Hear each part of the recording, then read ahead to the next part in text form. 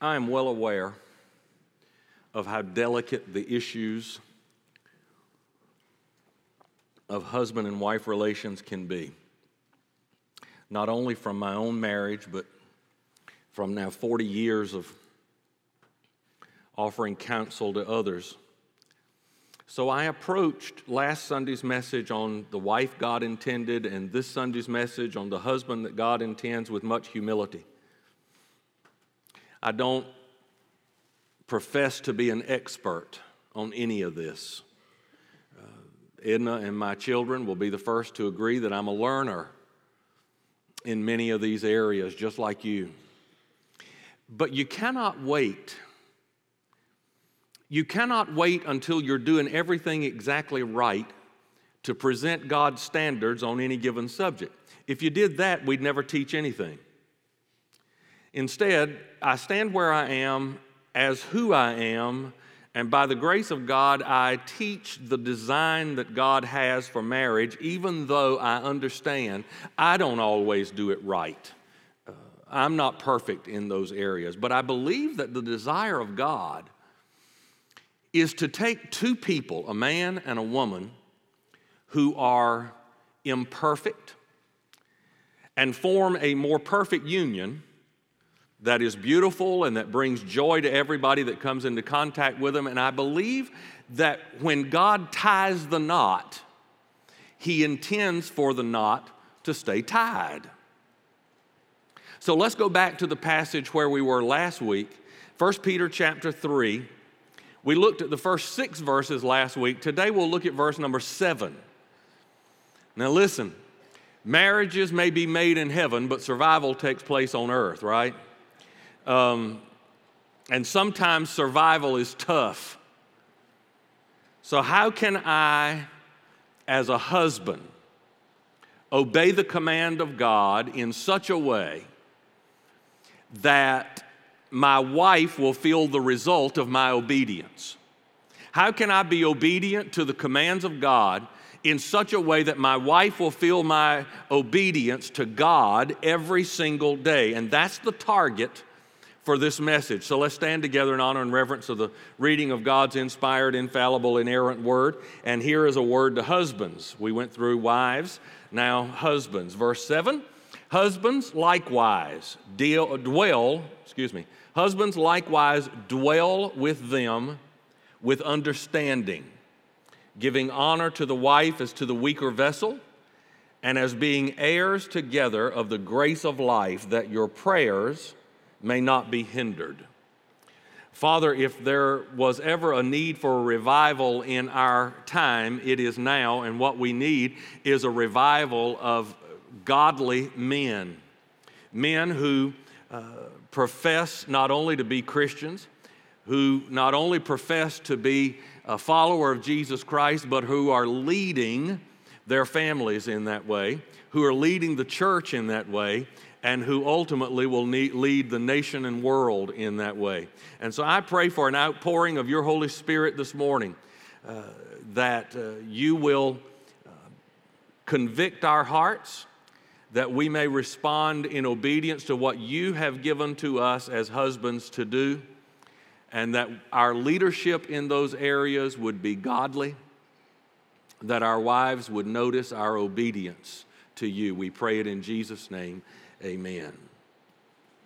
So this challenges us men to be the husband that God intended us to be. Now, instead of discussing the responsibilities that a man has toward his wife, and instead of doing it in the context of you need to do this and you need to do that, I want to take a little different approach. I want us to consider the impact of our obedience to God and how that can have a spiritual and an emotional impact on our wives. Because I believe that the man, the husband, has great power to influence his wife and children. And every day is a new opportunity for us to build up the most important person in our life, and that is our wives. And the way a husband does that is by being obedient to what God tells him to do in the Word of God. So there are 4 principles I want you to jot down this morning, men, that I believe will encourage you and help you in that process. And here's the first one. Principle number 1 is this. You need to learn how to practice intimacy with your wife. You need to practice intimacy with your wife. I want you, men, to highlight the word dwell in verse 7. Underline it, highlight it, circle it, do whatever it is you need to do so it'll call attention to you. This word dwell, it says, husbands likewise dwell with them, talking about their wives. That word dwell is a Greek word that literally means make a home with them, live together. Now, the reason I use the word intimacy is that this word dwell doesn't simply mean stay under the same roof with your family. Doesn't mean you just live in the same house. That's too obvious. It's a more intimate word than that. Do you remember when Jesus sent the Holy Spirit or talked about the Holy Spirit coming into the world? You go back and you read John chapter 14, verse 16, Jesus said, I will pray and the Father will give you another helper that he may abide. That word abide in that text is the word dwell. Same word. That he may abide with you forever. So when the Holy Spirit comes, he dwells with us. He abides with us. And the same word is used when Peter talks about husbands living with their wives. They dwell together forever. The indwelling of the Holy Spirit is the most intimate relationship that I have. The fact that the Holy Spirit lives inside of me 24/7 is the most intimate relationship that I have. Do you know what our hearts crave for more than anything else? And this is true across the board, men and women. God made us this way, and that's why we desire it. We crave intimacy. You and I have built in within us this craving for total togetherness. And God provides that. He provides it in marriage with a man and a woman. And so what do we talk about at the end of the marriage ceremony? That the two shall become what? One flesh. They dwell together. Now let me pause right here and say something. You have to remember how revolutionary this idea would have been 2,000 years ago. Everything in this verse, everything in verse 7 was completely counterculture to the way people lived and believed during that day. Generally speaking, a man's wife was considered his property. He owned her. He could divorce her, but she could not divorce him. She didn't have the right to get an education. And once she got married, her principal responsibility was twofold: meet the needs of my husband and bear children. And that's how they looked at women. So in other words, she was a property owned by her husband. She was not a partner. She was not somebody for him to take care of and to love and to be intimate with, to dwell together. He just owned her. And she was nothing more than somebody to take care of whatever needs he may have and to bear children. So when Peter writes this under the inspiration of the Holy Spirit and says, husbands, you need to abide with your wife. You need to dwell with her. You need to have intimacy with her. This was completely revolutionary to them. Now, when you and I think of intimacy in the culture where we live, the first thought that we have is physical intimacy. And that's certainly a part of it, but it goes far beyond that. Listen, I thank God for physical intimacy, but people can be intimate. People can be physically intimate without truly being intimate. Does that make sense? You see, true intimacy is part of your total being. It is just sharing everything that you have, not just a physical act. It is the indwelling together two becoming one. Husband and wife are one. They therefore must live in the realms of not only their own lives, but in the life of each other. And that seems to be the greatest challenge that men have. That's the greatest challenge for us. Not only do we fail to allow our wives, so often we fail to allow our wives to even enter into the domain of our vocational life. But we don't enter into theirs either. We don't want them to get, we have it all blocked off. So I have my job and I have my home, and I'll do my job and leave it there, and don't ask me anything about it, and I'm not going to tell you anything about it. And I also am not going to come home and ask you anything about what you're doing either. And that's how men operate so many times. When husbands and wives in America today say goodbye to each other at the breakfast table, if they still eat breakfast together, they don't meet up again until they get home from work in the evening, and this can be an incredible challenge. But men, listen, it is your responsibility. Get this. It is your responsibility for making sure that you are creating a dwelling at home for your wife. It's not her responsibility, it's yours. You're the one who didn't get that instruction from the wives last week. But it says, men, dwell with them. Dwell with them with understanding. The great danger for all married couples is this: they make their children their common ground. They make their children their number one priority. And it's so easy to do because children occupy 20 to 30 years of a family's life from the time the first one's born till the last one gets out of the house. But once that nest is empty, nobody there now except you and her. Once that nest is empty, couples realize that what had kept them communicating and what had kept them working together no longer exists. Because the kids are gone. Now I don't have anything to talk about. Their reasons for remaining intimate, their reasons for remaining close have graduated, left home. So in order to avoid that, men, you and I have to shoulder the responsibility of dwelling with our wives. Not our children, not our job, not our hobbies.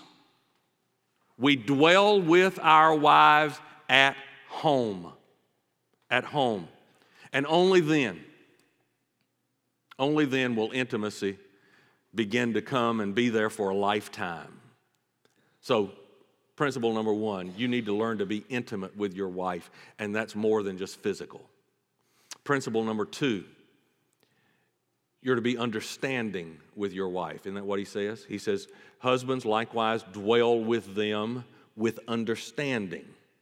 Now, I'm going to use an illustration here that may be a bit unusual, but bear with me for just a minute because I think you'll get the point. When you buy a new car, you drive it with understanding. So now, how do I do that? Well, you read the owner's manual. You figure out what kind of gas this car is going to have. If I were to come up and ask you right now, men, how often should I rotate my tires?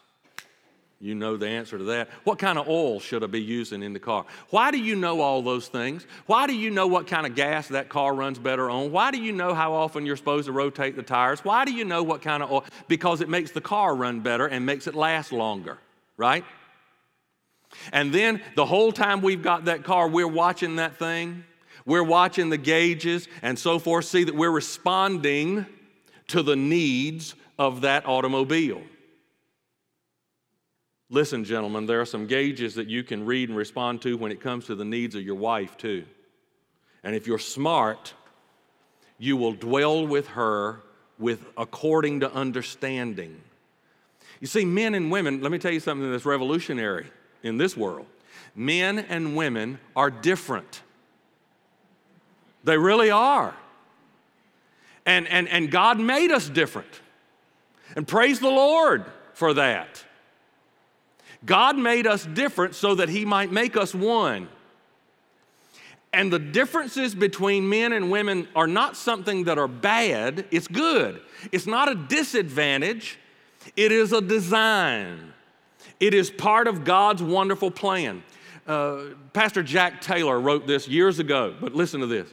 Men and women are equal, but not identical. Men and women are equal, but not identical. We have always been and always will be equal.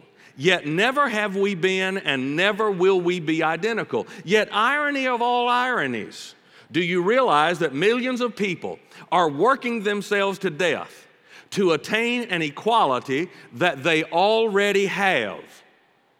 And millions of others are fighting over the fact that they are different and they'll never be anything but different.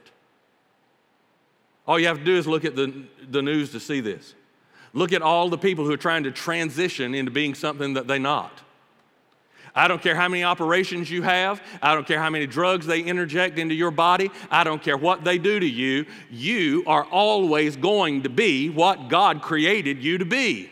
If you were born a man, you'll die a man. If you were born a woman, you'll die a woman. And you can dress it up and paint it up and do anything else you want to, and it will not change that one bit because it is by God's design. So just accept the fact, men and women, listen, accept the fact you are equal and you are different. And don't try to make yourself equal because you already are. And don't try to change the differences. You're not going to do that. Your wife couldn't change her basic nature if she tried. And God wouldn't want her to do that. You wouldn't want it either if you really understood what the differences are. There are certainly physical differences, and boy, I like those. Right? I just want to see if you were awake. But there are also psychological differences. There are spiritual differences. There are emotional differences. The Bible says that we are to dwell with them with understanding. When God created Adam, listen, He built maleness into Adam. And when God created Eve, He built femaleness into Eve. And that's the way He intended it to be. And God gave the male leadership traits. God gave women responding traits. God created men to be the one who initiates. The Bible says that the man is to be to his wife what Jesus is to the church. So why, listen, go back and think about this. Why does the Bible say that we love Jesus? Because He first loved us. He was the initiator. And the marriage relationship, this may be news for some of you, the marriage relationship is supposed to be a picture of Jesus and the church. And so God built within man the need to initiate. He built within woman, and this is not bad, it just is how it is. He built within her the need to respond. So when you love Jesus, I don't care who you are, when you love Jesus, you simply are responding to the invitation of God and to the initiation that God took. I hear so many people say, well, I found Jesus. No, you didn't. Jesus wasn't lost. You were lost. Jesus found you. You didn't find anything. You had nothing to do with it. He initiated the whole thing.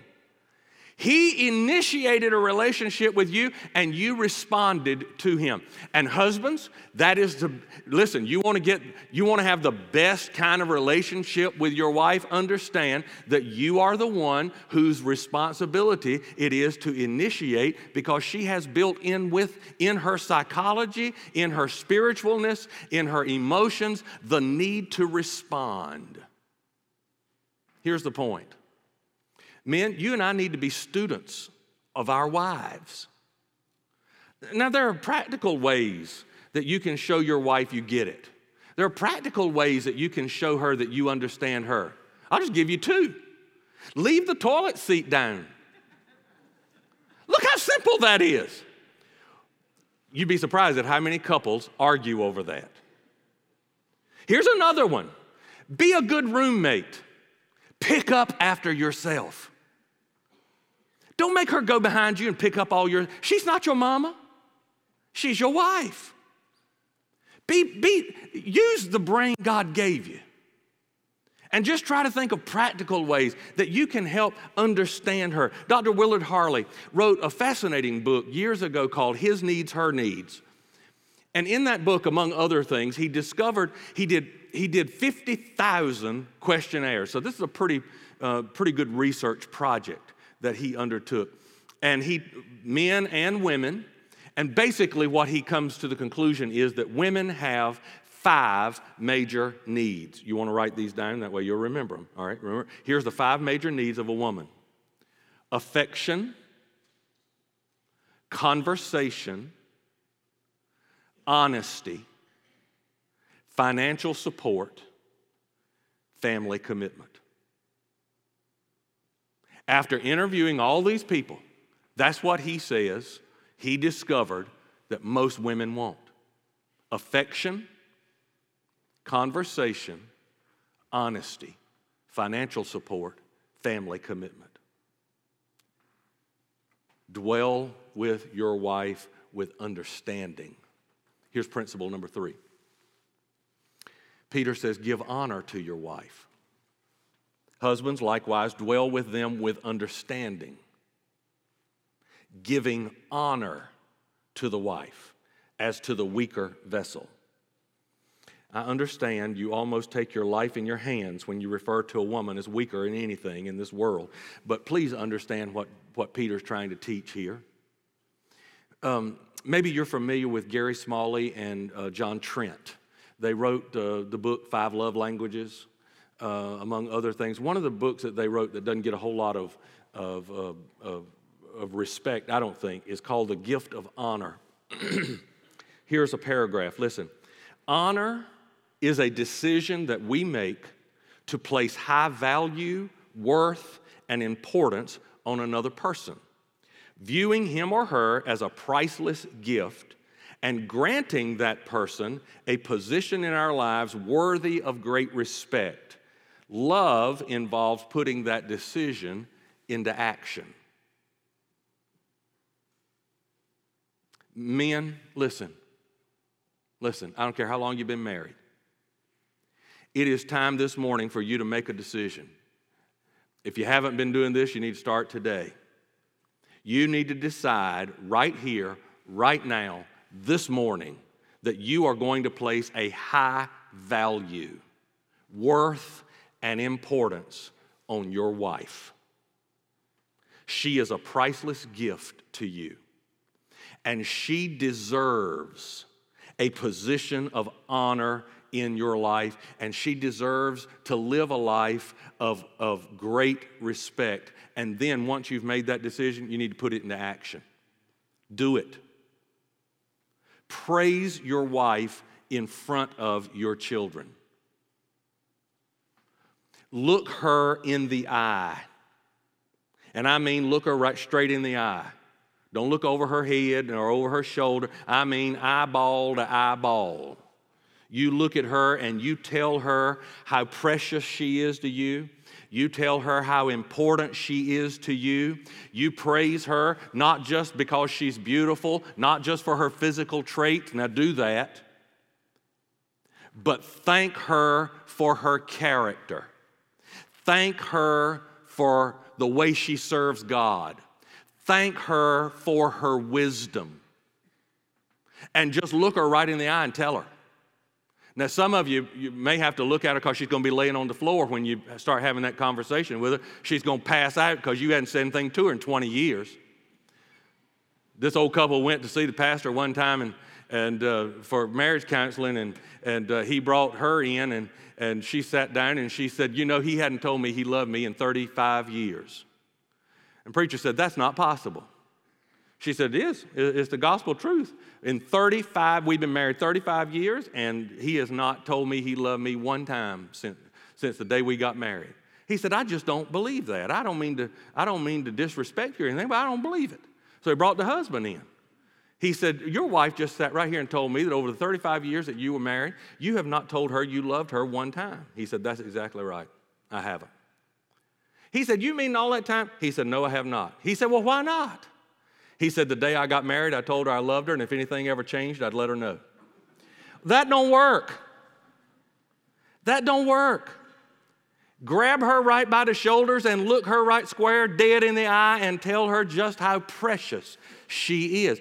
Have you ever thought about what your wife does in your home or what she has done in your home? She's a meal planner. She's a nurse. She's a counselor. She's a policeman. She's a financial planner. She's a teacher. She's a cheerleader. She's a career woman. She's a spiritual advisor. She's a nursery worker. She has to learn how to decipher the dialect of a 2-year-old. She's an administrator. She's a schedule planner. She's an interior decorator. She's a chauffeur, and she's a historian. And she does all of that in your home, and if she didn't do it, it wouldn't get done because you ain't going to do it. To me, Edna is my confidant. She's my companion. She's my lover. She's my advisor. She's my encourager. She's my partner. She's my comfort. Praise your wife. Honor her. Do it. Just do it.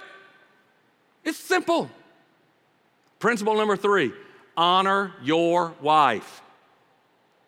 Principle number 4, look at your wife with grace. Look at your wife with grace. Husbands, likewise, dwell with them with understanding, giving honor to the wife as to the weaker vessel, and as being heirs together of the grace of life, that your prayers may not be hindered. Look at the very end of verse 7. Being heirs together of the grace of life. When wives heard that 2,000 years ago, you could not control the smile that broke out on their face. I mean, they were smiling from ear to ear. That's the first time anybody had ever told them that they were joint heirs, equal with their husbands. And when it comes to eternal life, when it comes to a relationship with God, to the most important part of all of us, which is our spirit, which is our soul, wives are equal in every single way to their husbands. In other words, when you think about it, marriage is more than just the relationship of a husband to a wife. Men, listen. Your wife is your sister in the Lord. Ladies, your husband is your brother in the Lord. You say, well, that sounds kind of creepy. The husband-wife relationship lasts how long? What do we say in the wedding ceremony? Until death do us part. Husband-wife relationship lasts until death do us part. The brother-sister relationship in the Lord lasts for all eternity. It lasts for all eternity. Husbands, let me put it another way. You married the owner's daughter. You married somebody who is going to be spending eternity right beside you. You married somebody who is going to inherit everything that you're going to inherit as a child of God. You're not just married to any woman. You are married to a daughter of God. And since both of you are who you are, and since both of you are what you are, only by the grace of God, you need to look at your wife with grace, and you need to treat her with grace. As a bonus, there's an added reason why you husbands had better listen to what Peter says. He says you better treat your wife with grace so that your prayers may not be hindered. That word hindered literally means to be cut off. You ever been on the phone, got cut off? Right in the middle of your sentence. You're talking away, sharing something. I mean, it may be vitally important as far as you're concerned.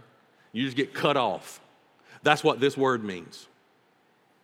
that your prayers may not be hindered. If you don't treat your wife the way God expects you to treat her, listen, don't even bother trying to pray because God's going to cut you off. That's what it says. You know what that means? That means that your fellowship with God depends on your relationship with your wife.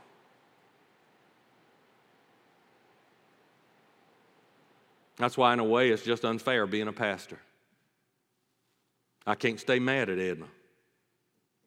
I've got to be right with her because if I can't pray, I can't preach. If I can't preach, we'll starve to death. I don't have a whole lot of choice in this matter. Men, listen. If you will practice these 4 principles, dwell with your wife, intimacy, understand her, give honor to her, treat her with grace, memorize 1 Peter chapter 3, verse 7. You will do something for your wife and you'll do something for your children, your family that will have eternal value. I know some of you are widows.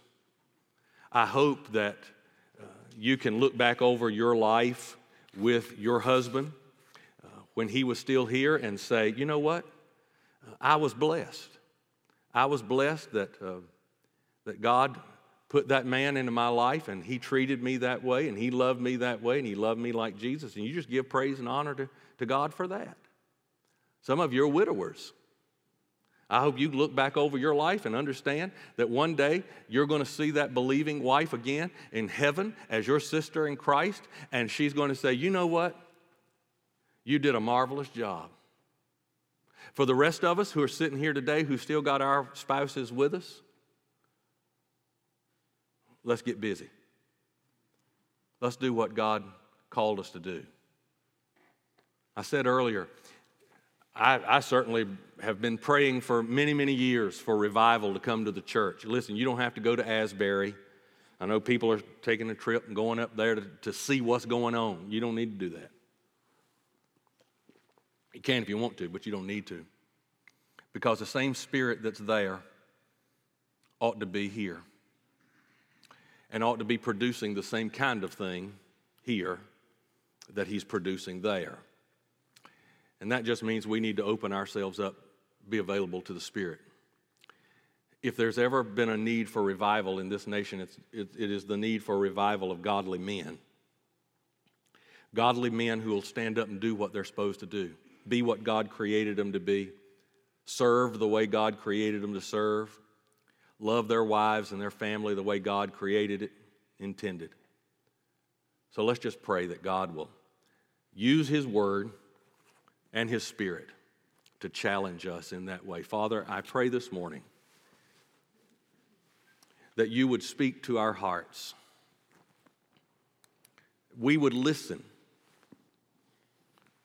You're the only one who can do this. And so I pray that you will start with me. Convict me of my own sin. Show me my own shortcomings so that I can repent, confess, be made right with you.